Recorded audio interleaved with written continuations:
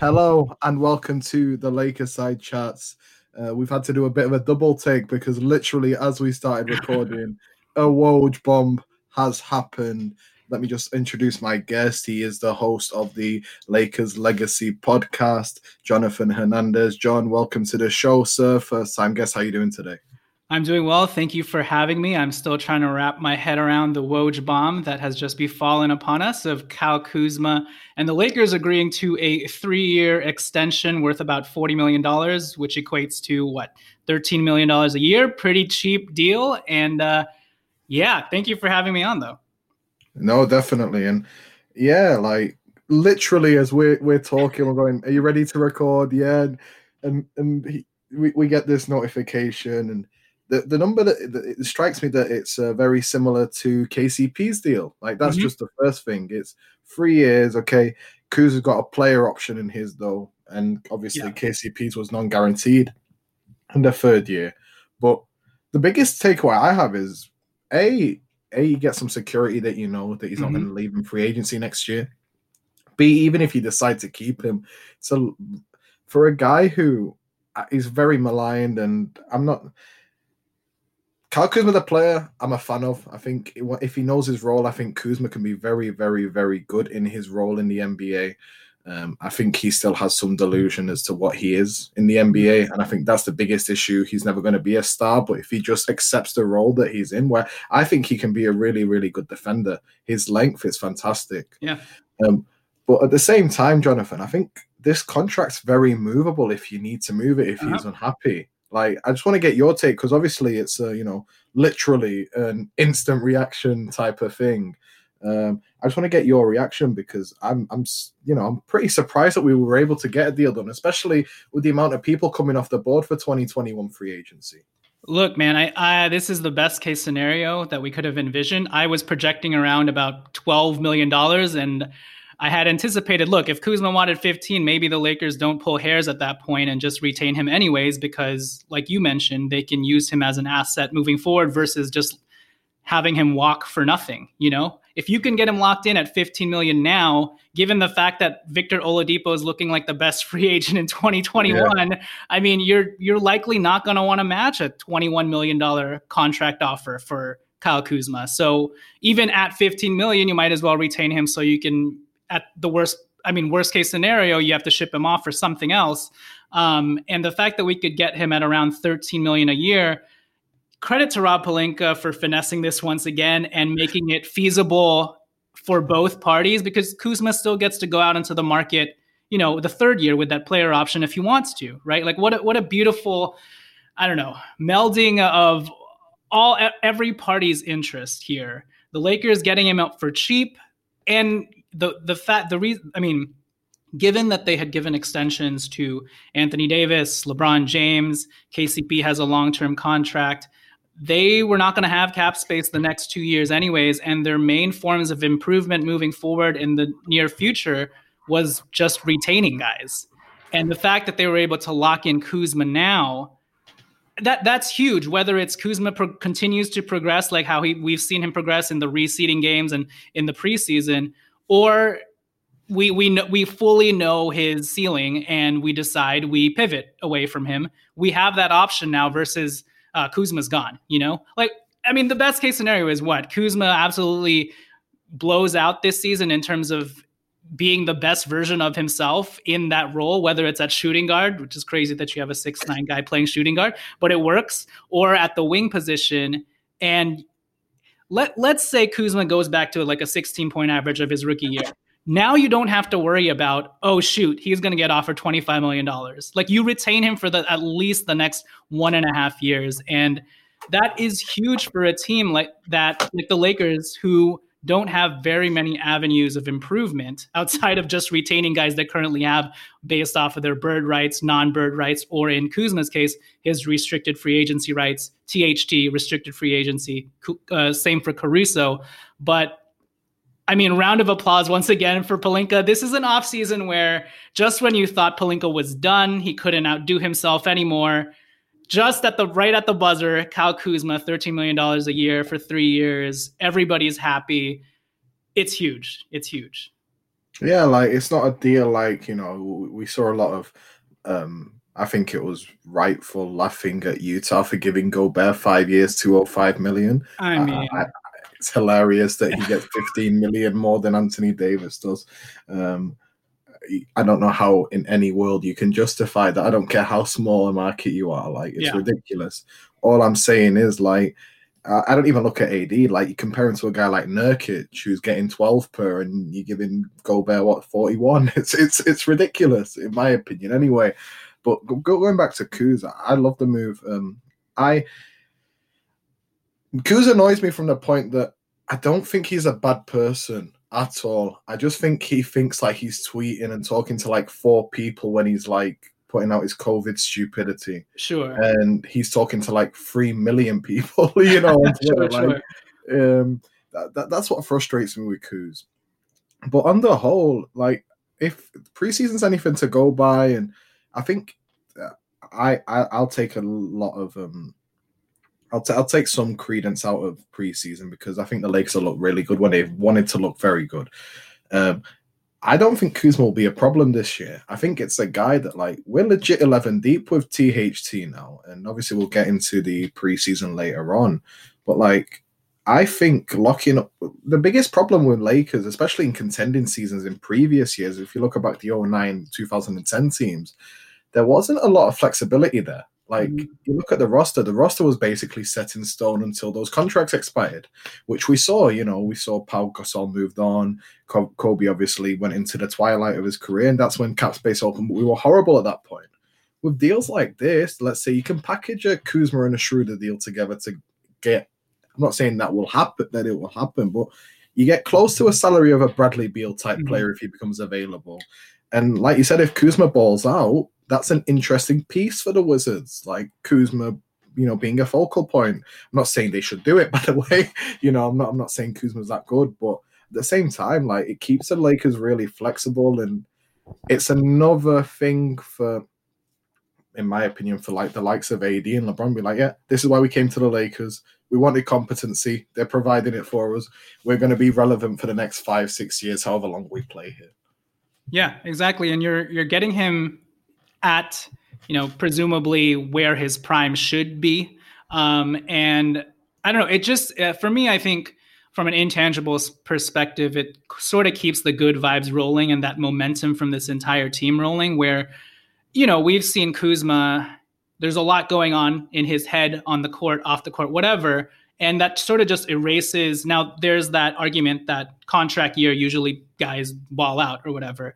But I think for a guy like Kuzma, who's, I don't know, I don't want to call him sensitive or whatever, but there could be a lot of things swirling around there. And now you take away that equation from him on a team where I think there's less pressure on him already just because of the guys they brought in. You keep him happy. And I don't know. I think it's just a brilliant move and a prescient one from Pelinka to just appease everyone that you can appease at the start. And I think they still have the ability to give Schroeder an extension throughout the season if they want to. I don't think that's going to happen, especially with THT's rise. They probably just play things out. But so far, I mean, I don't know, great bargain deal by the Lakers. And like you mentioned, it just gives us the utmost flexibility and versatility. And I do want to correct you. THT is the number one free agent going into 2021. Oh, he Not absolutely is. He absolutely is. But thanks to or maybe unthanks to the Gilbert Arenas rule, teams can only offer him, whatever the mid-level exception is for the first 2 years, and then I think after that they can offer him up to the max. Which at that point, I think the Lakers are matching whatever poison pill contract teams want to give them. THT ain't going anywhere, but we can get into that. Especially, like, let's get into it now because we are talking about contracts and whatnot. Sure. We'll get into the other stuff. Because there has been a lot of talk about that. But like, if the Lakers are in a position where they're thinking about matching a poison pill contract, like, I don't know what you think, John, but like, in my opinion, that means that THT's been a revelation this year that teams are wanting to give him that poison pill contract. Yep. Like, at that point, it's a no-brainer where the Lakers go, yeah, no problem, we'll give you that deal. You stay with us for the foreseeable future. Yeah. Exactly. And like I mentioned, the max that the teams can offer him in the first 2 years is just $10 million. If it gets to that point, the Lakers will do that because they're projecting out, okay, even by year 3 of that deal, when I don't think a team will give him the max, amount at that point. Let's say they go 10, 10, 20 or whatever. And this is a deal reminiscent to, I guess, what the Rockets did with Jeremy Lin back then when they gave him the mid-level for the first 2 years, and then it jumped to like $14 million the third year to, I guess, get him off of the Knicks' grasp. Even in the case where it's 10, 10, 20 for THT, which sounds ridiculous for a third-year player, but given what we've seen as Lakers fans, not really.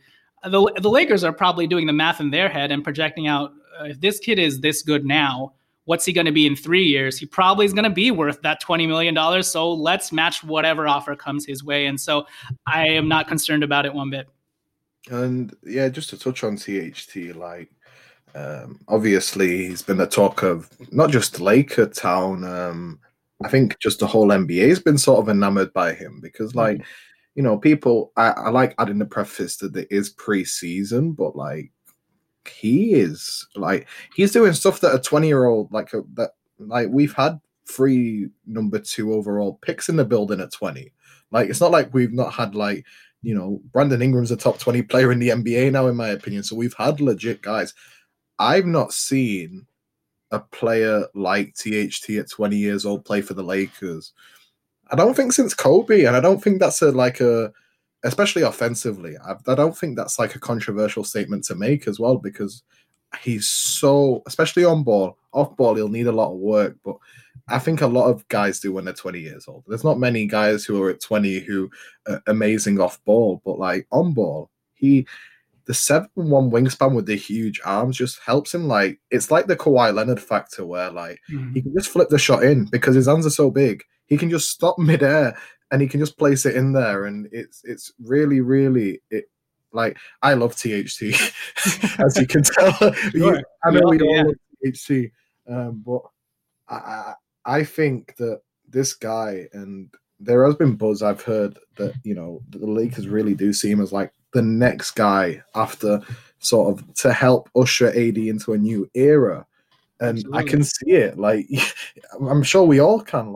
This guy, I think he can be, I think that I don't think he will start, but based on what we've seen, I think there could be an argument made for him starting. And I don't think he will. I think Schroeder will start. I think KCP will start.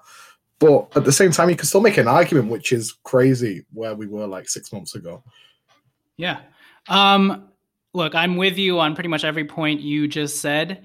THT, I think he just naturally plays with a pace that is conducive to the best type of growth. He naturally, and it's probably because of his unique measurables that he's able to do this, but it seems like he's playing at a veteran guard's pace, the way that he dribbles the ball, weaves in and out of pick and rolls. And even while experience-wise and mentally, he's probably not there where, they always talk about how in your prime, the game slows down for you. Even if the game hasn't slowed down for him mentally, just naturally, the way that he plays is slow.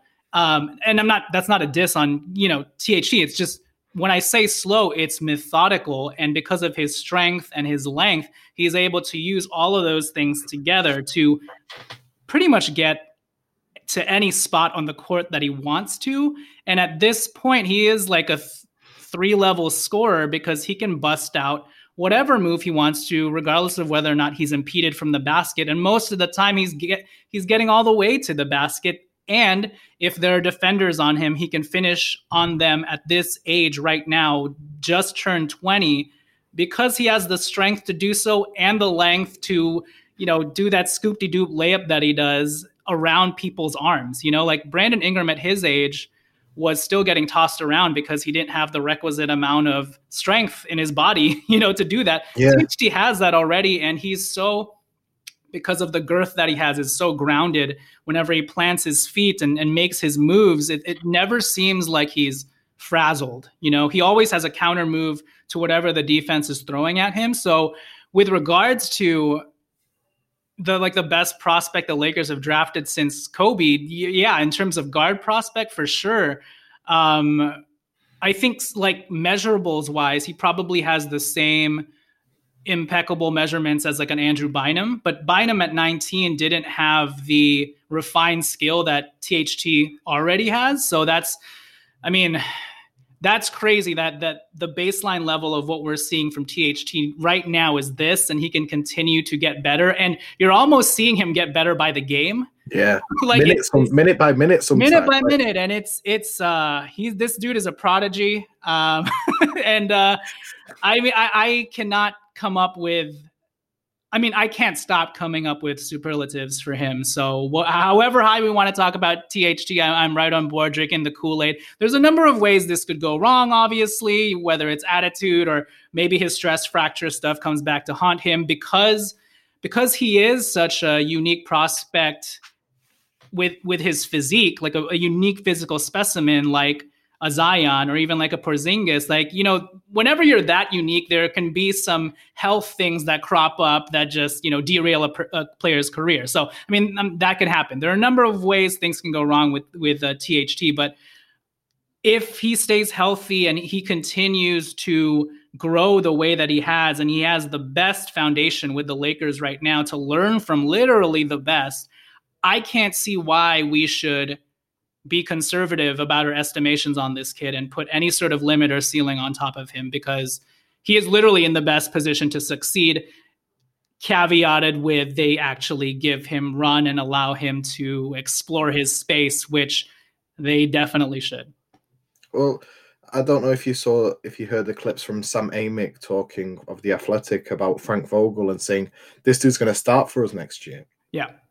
And now I think Frank was being quite hyperbolic with that statement more than anything. But Frank Vogel is a very straightforward. One thing I've noticed with Frank Vogel the past year covering him, sort of looking at him so close, like obviously you look at him from afar when he was in Indiana and places like that. But like looking when he was, you know, he's been our coach for the past year. And first of all, the next step should be giving Frank Vogel an extension before I go on my tirade.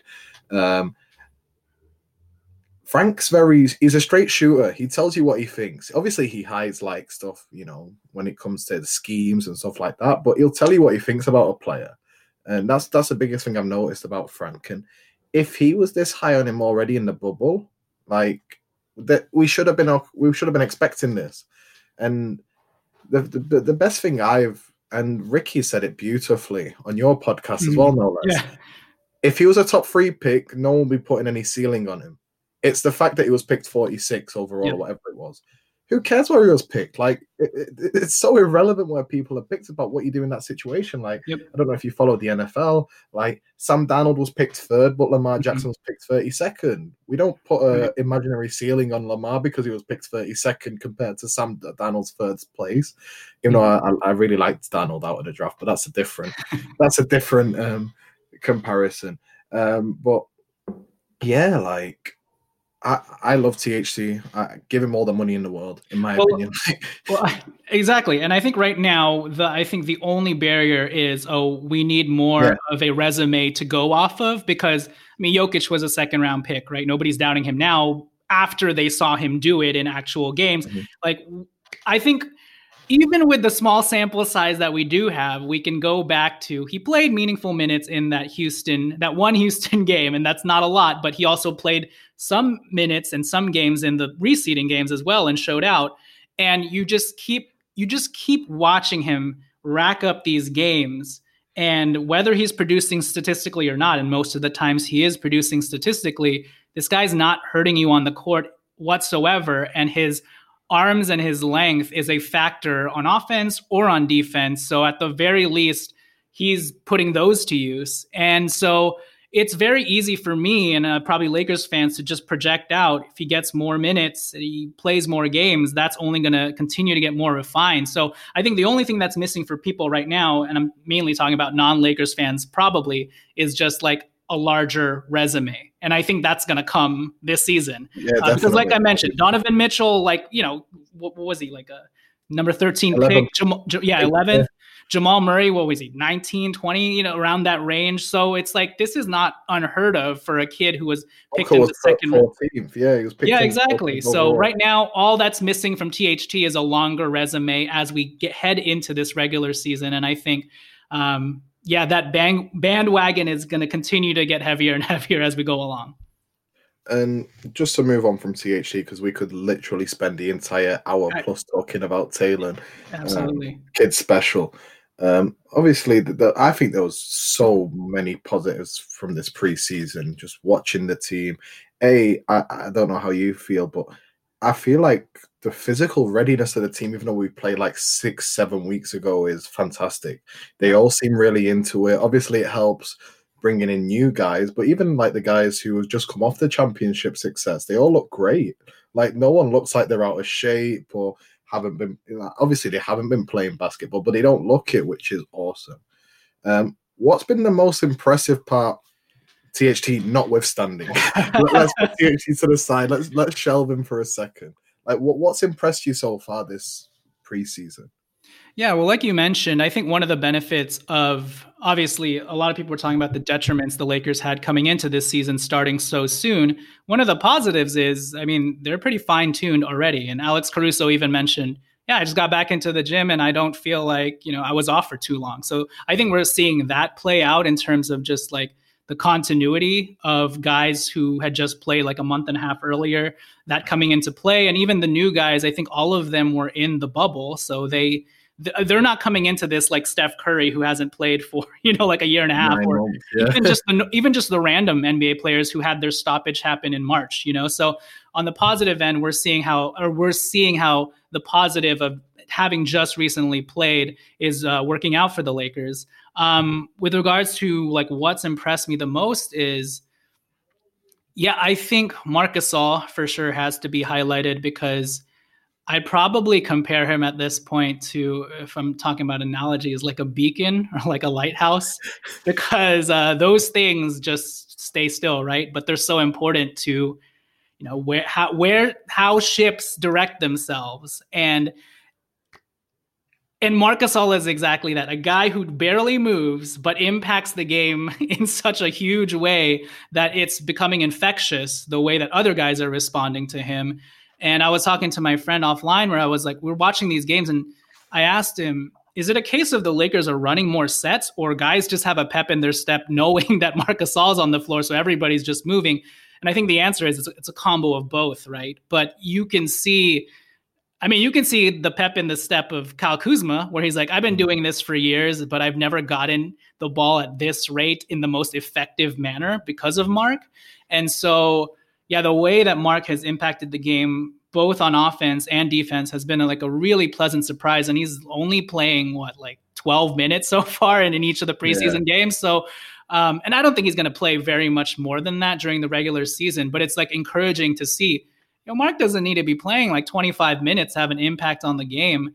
And even still, just his sheer size and then his high basketball IQ combined with LeBron James and Anthony Davis in that starting lineup is like blowing my mind right now, because optically it's still scary as hell to see three of those big bruisers out there as your front line, and then know that they can pick you apart, not only physically, but with their minds as well. I mean, I can't say enough about what an addition Marc Gasol was to the team. So that's one of the biggest things that's impressed me the most.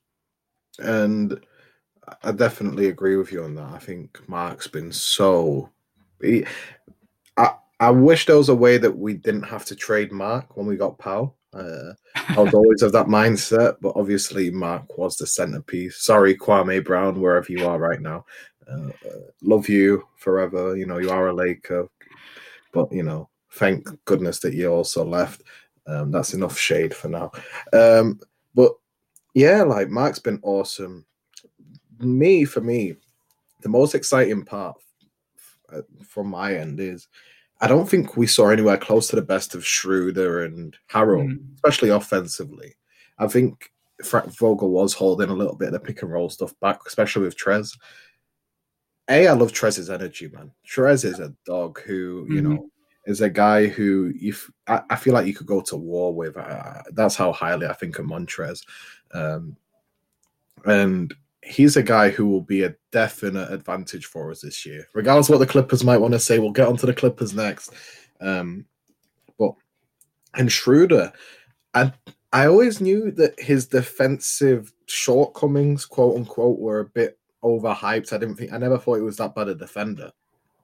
Watch him in these preseason games, though. He looks like Avery Bradley out there sometimes, man. Like, Yeah, people were hyping up Avery Bradley for doing exactly the same thing Schroeder was doing. So, like, I feel like we should give Dennis Schroeder love as well on that side of things. I really, really feel like Schroeder is I think he's a really smart player as well.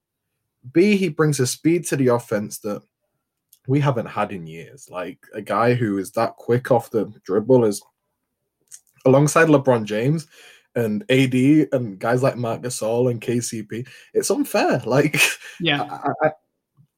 the roster, like, you could go for every player and just name like what they bring a different asset, but like I think Schroeder will be a really, really, really sound addition for this team. And obviously we want THT to improve as well, but the guard spot, like if you just go back 12 months now, like the guard spot for us 12 months ago was, in my opinion, a weakness for the team. I think it's a genuine strength now if you look at THT, Schroeder, KCP, Caruso, who is, in my opinion, a top 5 guard defender in the league. And I've been saying that for a year as well. So at me, Rockets, Twitter, Utah, Twitter, whatever small market is going crazy right now, at me, I don't care.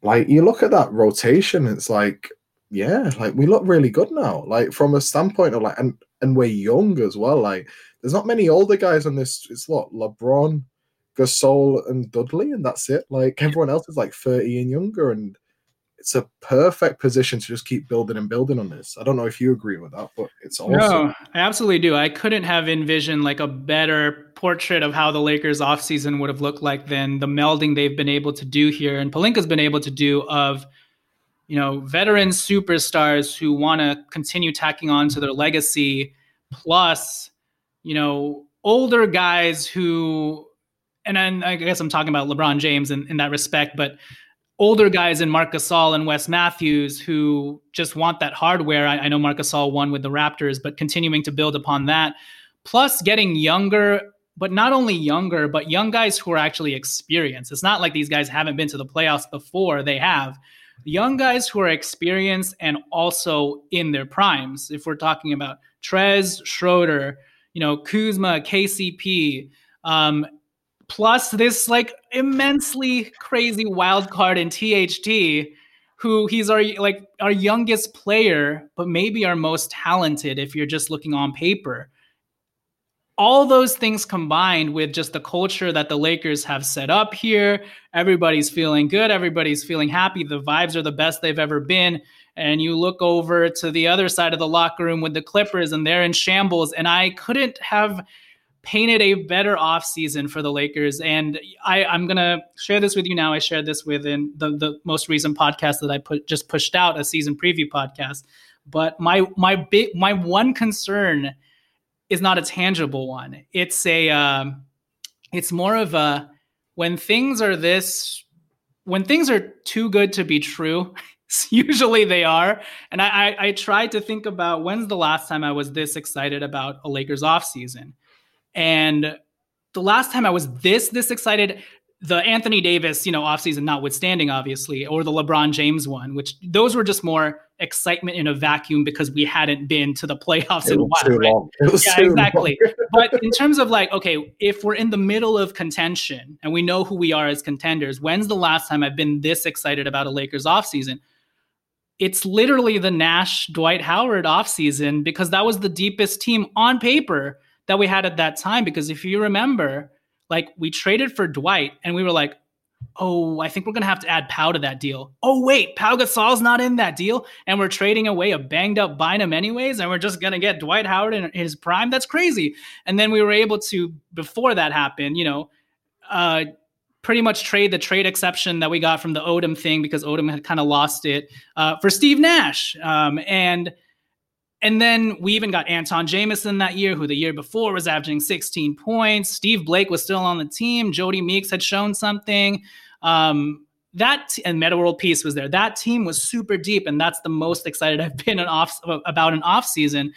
And then what happened? Like, we started off dismally. We had to fire Mike Brown. Like, Mike D'Antoni thing happened, and it just got worse and worse from there. Obviously, Kobe tore his Achilles, et cetera, et cetera. You know the story. Now, this is going to be fun. And then I thought about, okay, when's the last time before that I was this excited? Oh, it was the Karl Malone, Gary Payton offseason where I was like, how did we pull this off? There's no way we could have gotten Hall of Famers like that. And we did it. And what ended up happening that season, like Kobe's trial loomed over the entire team. Karl Malone got injured for the very first time in his career for a sustained period. The locker room issues seemed to be there in terms of Karl and Kobe and whatnot. And I mean, we made it to the finals, right? But it just totally derailed by the end of it. So that is my only like existential concern about this team, as hyped and lit as we're getting. I'm like, this has happened before. And if it's too good to be true, sometimes it is too good to be true. But I'm crossing my fingers and all that and just hoping that given what we've gone through the last few years, that will not happen. But otherwise, like you mentioned, I couldn't have painted a better offseason for the Lakers or Rob Pelinka. So just praying for health from here. Yeah, like one thing to sort of like quell your nerves about that, you know, people were making fun of Pelinka for, you know, gaining chemistry last year with all the guys and they all liked each other. He's done the same thing again this year. All the guys seem to really like each other. Like, you look at Schroeder and AD, you know, joking with Harrell, and then Harrell doing the same thing with AD and his Bentley and his drivers on Instagram. And God, I wish I was that rich to like be dogging on people for having drivers. But you know, alas, we are not. But at the same time, like, I think that's why Jared Dudley was also a huge, huge guy coming back, because whatever we say about Duds, and I think Duds could still play in the NBA. Like, I think on a worse team, on like a team like Brooklyn a few years back, I think he could still play 15 to 20 a game. I think he really could. But he's settling for this locker room presence, old-time veteran who's there to keep everyone in check, who everyone respects, like from LeBron to everyone. And I might be wrong. I might be completely wide of the mark, but I think last year's team had more combustible elements to it.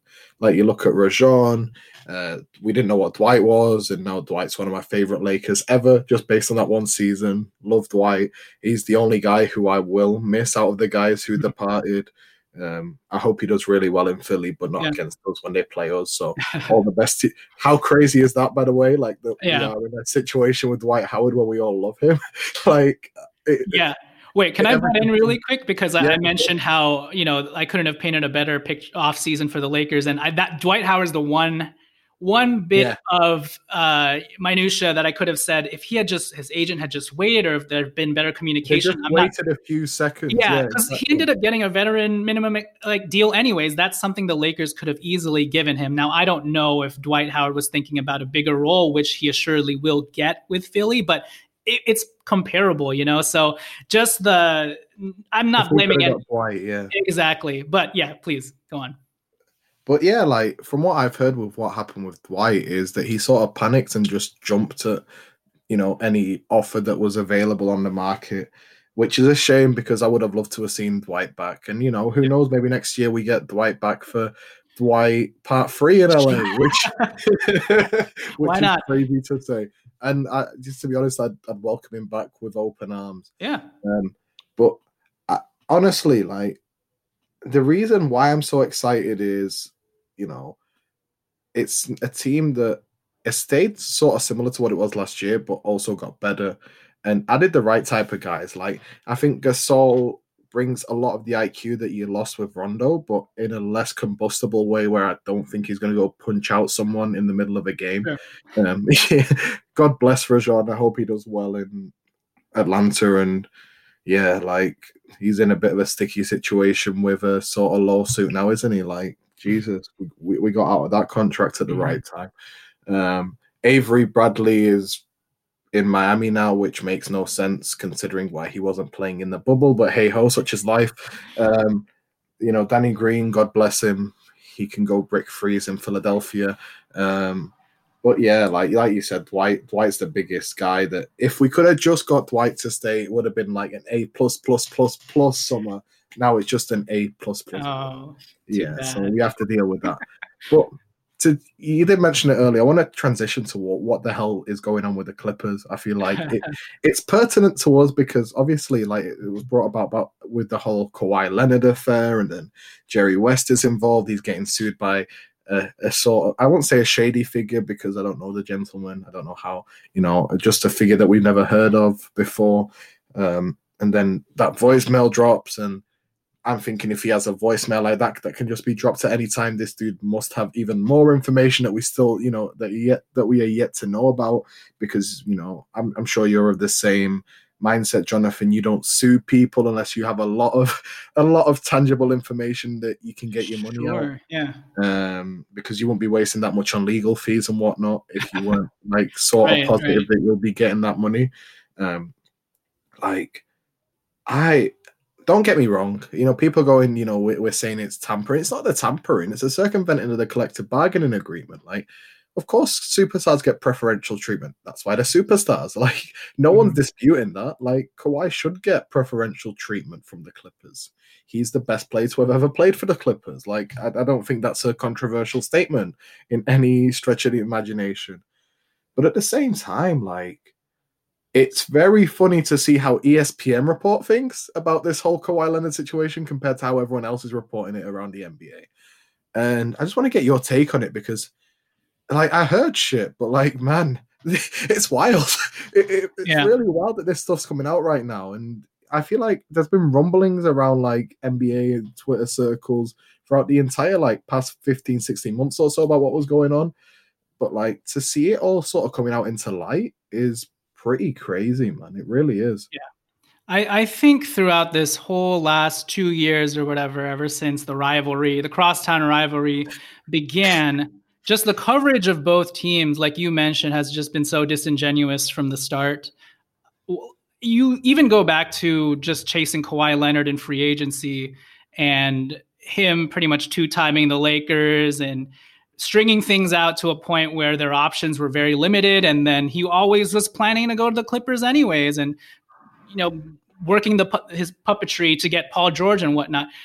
I remember people not giving him enough crap for that and actually praising Kawhi for being sly and shrewd. And what, can you imagine if like LeBron did that to another team? Like everybody would be on LeBron James' case for like, you know what I mean? Like we saw it with AD. Like AD asked his agent to go to the Lakers, and everyone was jumping on LeBron's back saying it was him who. No, it's like AD's a grown man. He wants to go to LA. He wants to play with LeBron. Definitely, that was definitely in it. And look, yeah. Kawhi has the right to do those things. I'm that's fine. That's playing the game. But the way they frame things as opposed to the way they frame the Lakers, that's where I have the problem. Where it's like, why is it shrewd and cool for Kawhi to two-time the Lakers? It's because we're the Lakers. People want to see that happen. And that sort of sentiment and just the narrative and portrayal of both teams has continued on even through, Pelinka's a snake for doing this to Magic. And then it comes out like, is he really a snake, or is he just trying to get his work done while someone else is not available or present? And it's not his fault that, God bless Magic Johnson, that Magic Johnson's a little bit sensitive and is probably misinterpreting things the wrong way. But ESPN is going to go with, look at the turmoil within the Lakers organization with this guy Pelinka trying to overtake Magic. He's not trying to overtake anything. He's trying to do his job. If someone's not going to do exactly, if someone's not going to do their part of the job, Pelinka's going to, carry the weight, and it's not his fault that Magic Johnson's like, he's trying to overtake me. Look, no, you got to be in the office first of all. And then it's coming to light really that everything that ESPN and the outside media have been saying about the Lakers and the shit show that they are, it's been the Clippers all along, actually. Whether it's the front office of the Clippers, right down to the team chemistry of the Clippers and their terrible, cheesy marketing brand of them being, Grado Grinder. I don't even know their streetlights, spotlights. I don't even know their slogans anymore. Playoffs over playoffs. Yeah, exactly. Now it's like hashtag bribed over born, bribed over bread at this point. So man. Everything that people have been accusing the Lakers of in the worst case scenarios, that has actually been the Clippers. And just feeling the retribution of all of that from the moment that, we tried chasing Kawhi, it's such a good feeling. And to look over to the Lakers, meanwhile, just getting all of these bargain contracts from their superstars right down to their role players, and the Clippers having to dole out this ridiculous supermax contract to Paul George just to keep him. A much maligned Paul George, no less, is just hilarious to me. Like one last desperate shot at just, Kawhi Leonard has a player option next year. Paul George, supermax. So everything that they've been doing just points to absolute panic and discombobulation across all party lines. Kawhi Leonard trying to do damage control by going on Jimmy Kimmel and showing people I'm a funny guy or whatever. It's hilarious to me. And I am, it sucks to hear Jerry West. And I don't really that real quick. I don't care about that. What he said about the Lakers being a shit show. He's employed by the Clippers. The guy's just doing his job. Exactly. I don't care too much about that. And obviously, we know deep down in his heart, Jerry West has a huge affinity for the Lakers, and I'm sure that phone call obviously happened before Kobe Bryant's death or whatever. So, so I don't have no problem about that. But it's just another. Obviously, that is a factor, though, in this case of whether or not there was bribing involved, So, I just love seeing the dismantling of the Clippers and them shooting themselves in their own foot. And I want to preface all this by saying, the most I felt about the Clippers up until this point was ambivalence. They have done this to themselves because of how they have been so brazen about them wanting to take over the city and always referencing the Lakers as the other team. I actually liked the Clippers when Lamar Odom and Darius Miles and Q Rich were there, and they were like a fun upcoming team or whatever. They should have just kept that brand, even Lob City. Even Lob City, yeah. So if they had just stayed literally in their lane without referencing that we're our own lane and we're gonna, if they had just done that, maybe stayed quiet, probably a lot of this stuff wouldn't have befallen on them. And we haven't even talked about, the history of Donald Sterling on that franchise, but they just probably need to leave at this point. Well, that's what I was about to say. That deal in Inglewood isn't looking real good right now for him, is it? Like, realistically, maybe it would have been best off for them to go to Seattle or somewhere like that. Exactly. We get the Supersonics in the NBA again, who should have never left in the first place. And, we would have got rid of this weird rivalry rubbish that we have in the NBA. I think it's so forced right now, the whole rivalry dynamic between the Lakers and Clippers, especially from the media side of things. I don't think, obviously the Lakers see him as a threat for a time, but I don't think they see him anywhere this year. I think they laugh at the Clippers. You can see it when LeBron's on road tripping. He was laughing at him. You guys were talking all this crap, but you couldn't even get to the conference finals to play against us. It's that thing of I don't know about you, but with the Clippers, Steve Ballmer is, I know he's always been this lovable figure, but I never saw him as that, ever. I saw him as this guy who was trying to gentrify from all intents and purposes, a nice part of LA. Obviously, I've never been to Inglewood. A place full of really nice homegrown people who work hard and trying to kick him out to make it this super exclusive area with Stan Kroenke. And, I'm a Seahawks fan, so I don't have the best opinion of the Kroenkes and the Rams anyway. But the Clippers, I don't even know what to say about it, Jonathan. If it is true, the Adam Silver needs to bring the hammer down on them again, because we can't, it's not even a case of, because the way I look at it is, let's say the Lakers did this for LeBron. Let's say they paid off Maverick Carter, I don't know, gave him $4 million to convince LeBron to come to LA. What would the reaction be like? That's where I look at it. Or let's say, I don't know who's close to KD. Let's say Brooklyn paid off someone to convince KD to come to Brooklyn. I look at it from that way. You have to reciprocate. It doesn't matter what franchise it is. There needs to be a precedent set, because if we're going to do stuff like that, we might as well. We shouldn't have a salary cap. That's my take on it all. Yeah. Like the salary cap is there to keep the league competitive, and if you have a good GM, you can circumvent the salary cap just like Rob Pelinka does, and gets Yep. Montrezl Harrell for 8, 9, whatever million it is, and Wes Matthews on 3 million, and Marc Gasol on a veterans minimum, etc. But like, I don't know about you, but I'm hoping if it is true that the NBA does bring the hammer down on him. Yeah, no, I'm with you 100%. And I mean, the frustrating part about all this is us as Lakers fans voicing that opinion will only draw the ire of non-Lakers fans and say, who are you guys to talk? And they'll start pointing the finger right back at us without even just assessing just how egregious, and how egregious the Clippers have been operating all this time. So that's the most frustrating part. But no, I totally agree with you. I don't know how they're going to come down on the Clippers here. Maybe they lose some draft picks or whatnot. But at this point, I don't know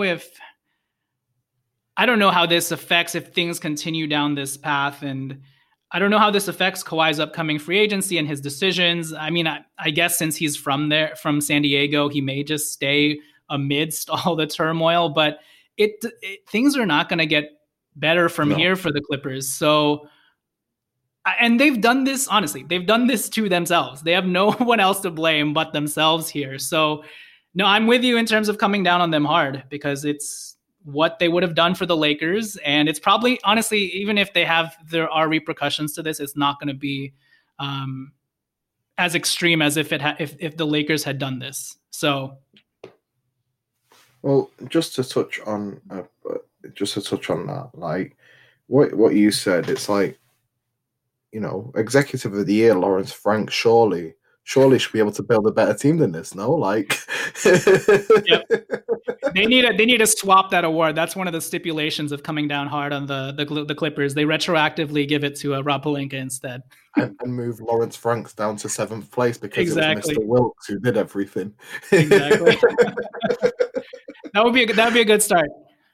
Well, just to touch, because we are playing the Clippers, it's crazy to think that Tuesday evening is the season opener. What a time. The banner is being, I don't know if it's being hoisted up into the stands on Tuesday, whether they're waiting for fans. It's still a bit ambiguous. It depends on where the information you're hearing.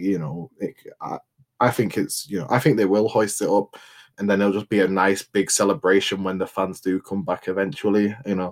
With this vaccine, I'm hoping that, the light is sort of towards the end of the tunnel when it comes to, fans being close to coming back into sporting events.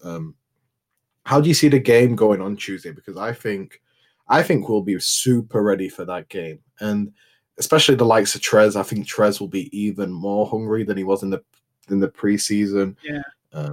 I for one can't wait to have basketball back. It's only been like 6 weeks, but I'm already like, yeah, sure. Give it me again. Yeah, like just inject it straight into my veins. Let's go again. I'm ready. I'm with you in terms of, I think the Lakers are going to come out hungry with something to prove. I've been here far too many times, though, to be excited and hyped over a game one, and then the Lakers, for whatever reason, not because they don't have the talent or whatnot, just drop the ball. I think we're going to have a win-win situation regardless, because even if we lose, I think we're going to see THT, and that's all anybody wants to see right now.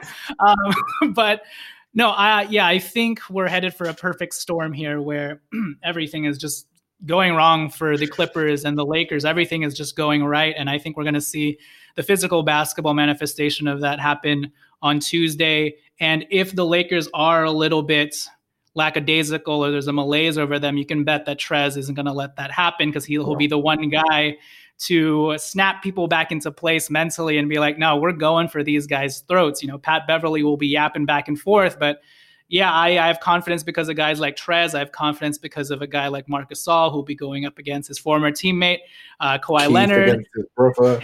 Exactly. There's a lot of storylines going on here. And yeah, I'm super excited about Tuesday, and I'm hoping for the best, but I'm expecting, some sort of letdown, but I'm with you in terms of the Lakers having something to prove. I guess the same can be said about the Clippers with everything that's going on. Basketball could be their safe haven here, and they just got their asses whooped by the Lakers in preseason. And when I say the Lakers, just Taylor Horton-Tucker. So, I expect at the very least for it to be a very competitive and close game like the one we saw last year. But I think a lot more aesthetically pleasing than last year's for game one. You know what? To be honest with you, like, I don't know about you. When I was watching preseason, the biggest takeaway was like, okay, Kawhi's not trying at all. Like that was my biggest takeaway. Mm-hmm. I thought Paul George was trying. That's where I'm like, Sure. especially in the second game, he was definitely trying to lock up THT at points. Mm-hmm. And THT was just blowing by him, and I was like, okay, this is great. Yep. Paul George is already in his head at like game 2 of the preseason. Like, that's hilarious. Like retrospectively, he's probably like one of the only guys that, you know, I did want him when he was, you know, requesting that trade from Indiana because, again, like you said, it was so long since we actually, you know, contended for the playoffs at that point. But looking back at it now, I'm sort of glad that things transpired the way they did. Like, you know, because we got to watch all those young guys play for us, and that was great. You know, God bless Ingram, D'Lo while he was still there, Lonzo as well, Josh Hart, Zoo, Larry Nance, all the dudes, man. I still love all of them, you know. But like having AD and LeBron as your two superstars instead of like hypothetically like LeBron and Paul George is so much more palatable to me anyway. Right. No, I agree with you in that respect. I think there would have been a scenario maybe. No, you're right, because we would have had to trade pieces for Paul George, and then we would have had enough for Anthony. He would have came in as a free agent. This summer. No, absolutely. I'm with you there. I mean, I don't know Paul George personally, obviously, so I can't say anything about his personality or whatever. Just from what we've seen from the media, he seems to be a very fragile, wishy-washy sort of guy who doesn't. I think his biggest problem is he is a people pleaser to a fault without being self-aware enough to understand that this just looks bad. You can't please everybody. And in fact, you're making things worse for you. It's kind of like the Dwight Howard syndrome early on in his career when he wanted to say the right things to literally everybody, but ended up looking like a snake because he was saying, you know, things that didn't line up with each other, you know, and that's Paul George's deal right now. And then I just wish he would be a little bit more humble. Outside of that, you know, the fact that he doubles down on some of his statements and throws guys under their bus. I'm sure he's not trying to like intentionally be this way, but Paul George's thing is always thinking about himself first and how to put himself in a good light it's the lack of self-awareness that I think gets me about Paul George. And we as human beings have all been there, and it sucks that his lack of self-awareness is displayed to the public because he's a superstar or whatever. But you've seen superstars better manage how they deal with the media and whatnot. So I'm glad that, like you said, that we went this route instead of, you know, bringing Paul George into the fray here. And I will say that if Paul George had come here under LeBron's guidance, like we may not be seeing all this madness from him, and he may be a little bit more stable. But having said that, yeah, we are on the brighter timeline here. Yeah, definitely. And how mad is it that we've been talking for over 50 minutes and we haven't really touched on LeBron and AD so far? Like that's how good the Lakers off-season moves have been, and just how good we have been in the preseason that we can like legitimately have a conversation about the rest of the team like this, and it will stop all the stupid, oh yeah, the Lakers have the two best players in a series, but who's 3 through 10? All that stupidity. Just to end, you know, I always like ending on like a light-hearted type of, you know, conversation. MVP is going to be really interesting this year, just because we don't know like how people will look post, you know, bubble and whatnot. My favorite's AD. I think AD will be really phenomenal this year. I think he'll be the Lakers' driving force because I think LeBron's just going to be like, I don't care anymore, guys. It's the regular season, and I don't blame him. Like realistically, I think he'll be like excited for about 20 games this year, and then the rest he'll be mailing it in. And you know what? At 35, almost 36, God bless you, LeBron. You should be doing that. Like as long as we get LeBron in the playoffs playing like LeBron, that's all I care about anyway. Who's your favorite for MVP? Because obviously you have Giannis still, who is, signed his supermax in Milwaukee, and good for him. I think Doncic is probably. I said last year he was a top 5 player in the league, and people were laughing at me. I don't think that statement's as silly anymore. I think you can legitimately make an argument, especially watching him against the Clippers, that Luka Doncic is a top 5 player in the league. He's definitely got a claim there. If the Warriors go supernova without Clay again and Steph's really good, that's another MVP contender there. Who do you have for the MVP this year? Yeah, I expect huge things from Anthony Davis this year. I actually, if you check out our season predictions and preview episode on our podcast page, and you can follow us on Twitter at Lakers Legacy Pod. I mentioned in that podcast, which we just dropped, that I actually expect Anthony Davis, and this seems counterintuitive, but I expect him to average a career high in points, and his career high before his previous career high was 28.1 with the New Orleans Pelicans. I expect him to slightly exceed that at around 28.5 or 29, simply because, one, I think this team is going to get to the free throw line a ton, just because we have so many more guys who can, push the issue and get us to the penalty really early on. And then also I think I think his jump shot proficiency and 3-point proficiency that we saw from the bubble is going to carry through. And if he hits more threes this year, that's, easy add to the total, his point total. But outside of that, even if he scores 28.5 or 29 points, like I'm imagining, I actually don't think that's the hardware he's going to be bringing home this year, just because it's the Lakers and nobody's going to give him the credit because LeBron James is still his teammate. I think that's the biggest thing that's going to be his obstacle and barrier to winning MVP. The hardware that I do think he's going to win is Defensive Player of the Year, because I think he's going to be extra motivated, especially with, Gobert. Was it Gobert that won last year or Giannis? It was Giannis. It was Giannis. I think that's going to be a chip on his shoulder for sure. And Gobert still yapping over there with his new supermax or near supermax contract about he's the best defensive player. I think Anthony Davis is going to want to make that case, and especially with Dwight Howard and JaVale gone, he's probably going to be a little bit more demonstrative. So I don't think as well as AD is going to play offensively, he'll win MVP. I do predict that he has a really good shot at Defensive Player of the Year. As to who I actually think may win that award, it's a guy that you haven't mentioned yet, and it's one that I think comes with a lot of caveats. But if those caveats are fulfilled, I think, just given how voters like to vote, and I'm not saying I would do this or it's right, but I think Kevin Durant has a pretty good shot at winning MVP, just because it's a guy that we haven't seen for a year. There's that factor of like, oh, he's back. And if the Brooklyn Nets are number 1 in the East, that could be an easy. KD's back. They'll always say he's the best. He's the best player even over LeBron. Let's give him the MVP in that respect. And look, I love seeing Kevin Durant back and healthy, and he looks like, definitely, it doesn't look like he got an Achilles injury, So all power to him. But I'm not even saying I'd be disappointed if he got MVP. I just think, given the way that the voters vote, if it's close between KD and Anthony Davis, they're going to knock Anthony Davis for having LeBron James and such a deep team.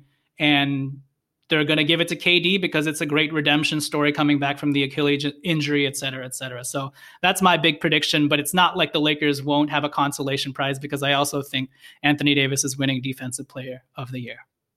Well, the thing on KD is I don't think his offensive game would take such a big drop off anyway. I don't know about you, but offensively, I think he's so big and he's so smooth that even with that Achilles tear, his game wasn't really based on explosion anyway. Yeah. He's a 7-footer who can shoot like that. It's unfair, but I think we need to see him play. I know preseason's great, and we got excited about THT. As a guy who's tore his Achilles twice, it's not a joke injury, and I just want to see him do it over a 20-30 game stretch first, to where I go, okay, he's still KD, because I hope he is, because KD is one of the greatest players to watch, on the court. Yeah. But I could definitely see that. Even if he's 90% or 85% of what he was, which is still a top 10 player in the league, by the way, I could definitely see voters swaying towards, oh, look at how great he is still off an Achilles injury. So that one is a definite like, yeah, I do get that.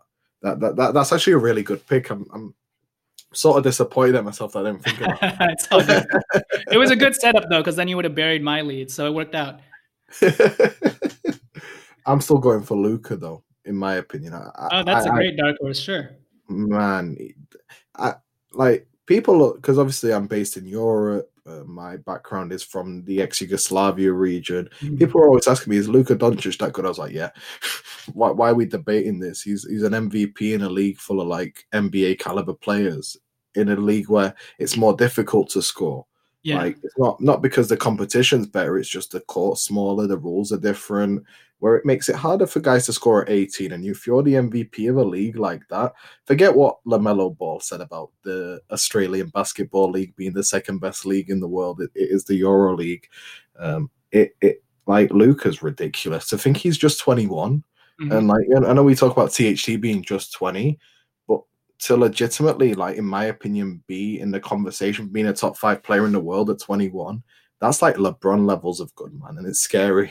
Yeah. It really is scary, like especially if Porzingis is healthy.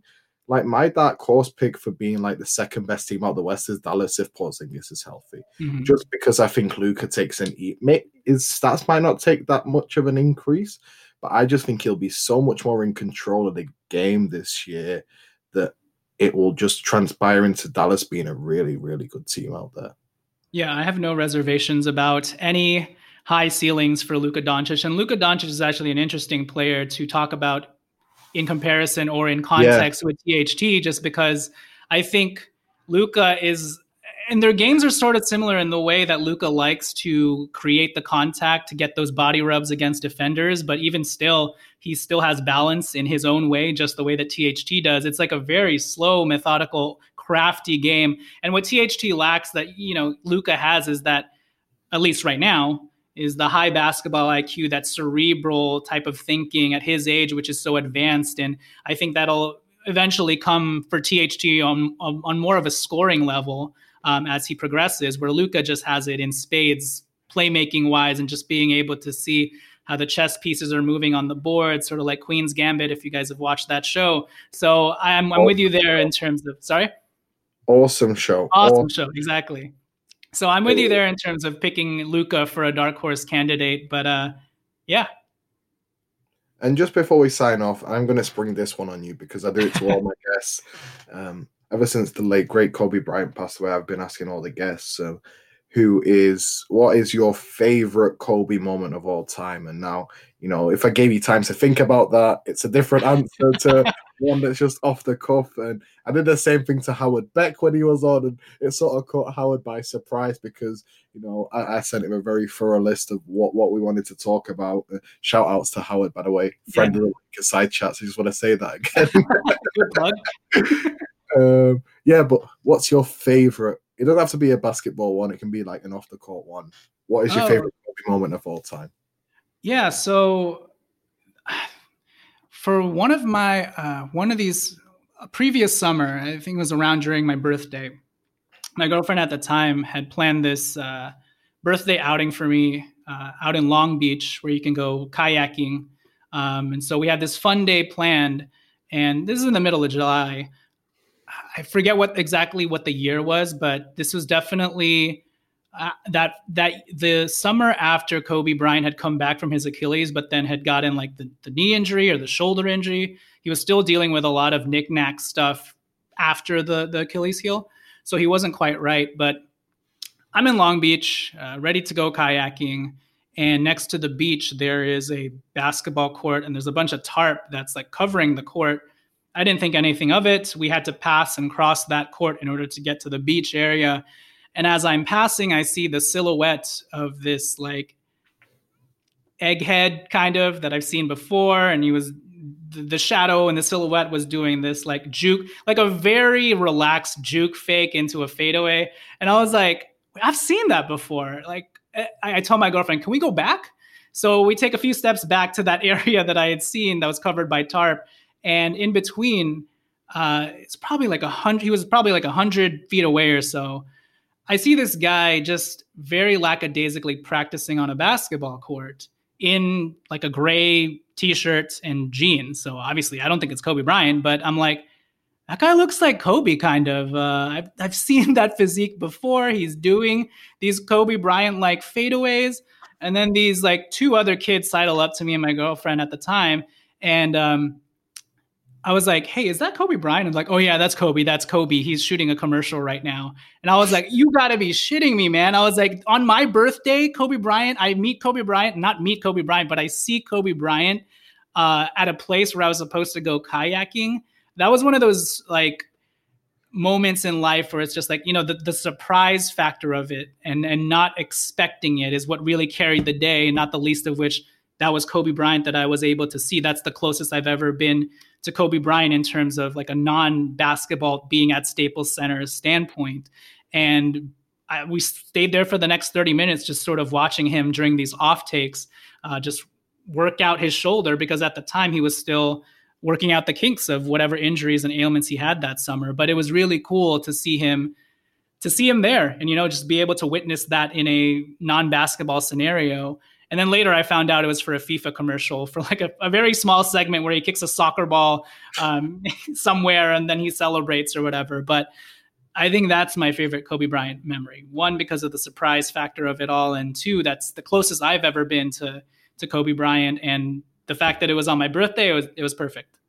It just caps everything off. And this is why I asked the question. It is, like, especially for Lakers people, and obviously, I've mentioned, Howard Beck was involved with the Lakers for such a long time. And then you have, like Mike Trudell, who's talked about his favorite Kobe moment. Everyone sort of brings their own little nuanced take on it and little story that you might not have heard otherwise. And like, if you have time to prepare for it, it's sort of like it ruins like the first thing that pops in your head because you start second guessing yourself and whatnot. And that's an awesome one, man. I got to tell you that was really awesome to hear because it's so different to everyone else's. That's why it's so great. Do you know what I mean? It's so different that it works, man. It really does. And I have video of it. So if you want to peruse our timeline somehow and try and find it, I have video of it. So no problem. And yeah, Jonathan, we have talked for over an hour. This hour plus has flown. Like, it has. Honestly, it's gone like that. It really has. If you could just tell the people where to find your great podcast, it's definitely worth a listen. The Lakers Legacy Podcast, I'll say it again. Just tell them where they can find you. Yeah, you can find us at Lakers Legacy Pod on Twitter. If you want to follow me on my personal account, it's at JHUN88.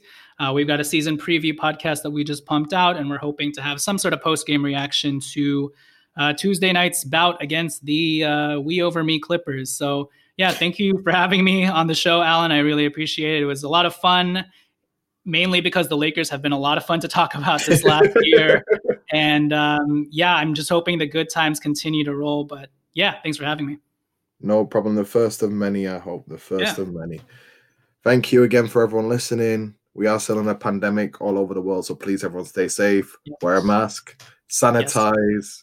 Look after yourselves. Have a great evening. Go Lakers. Go Lakers.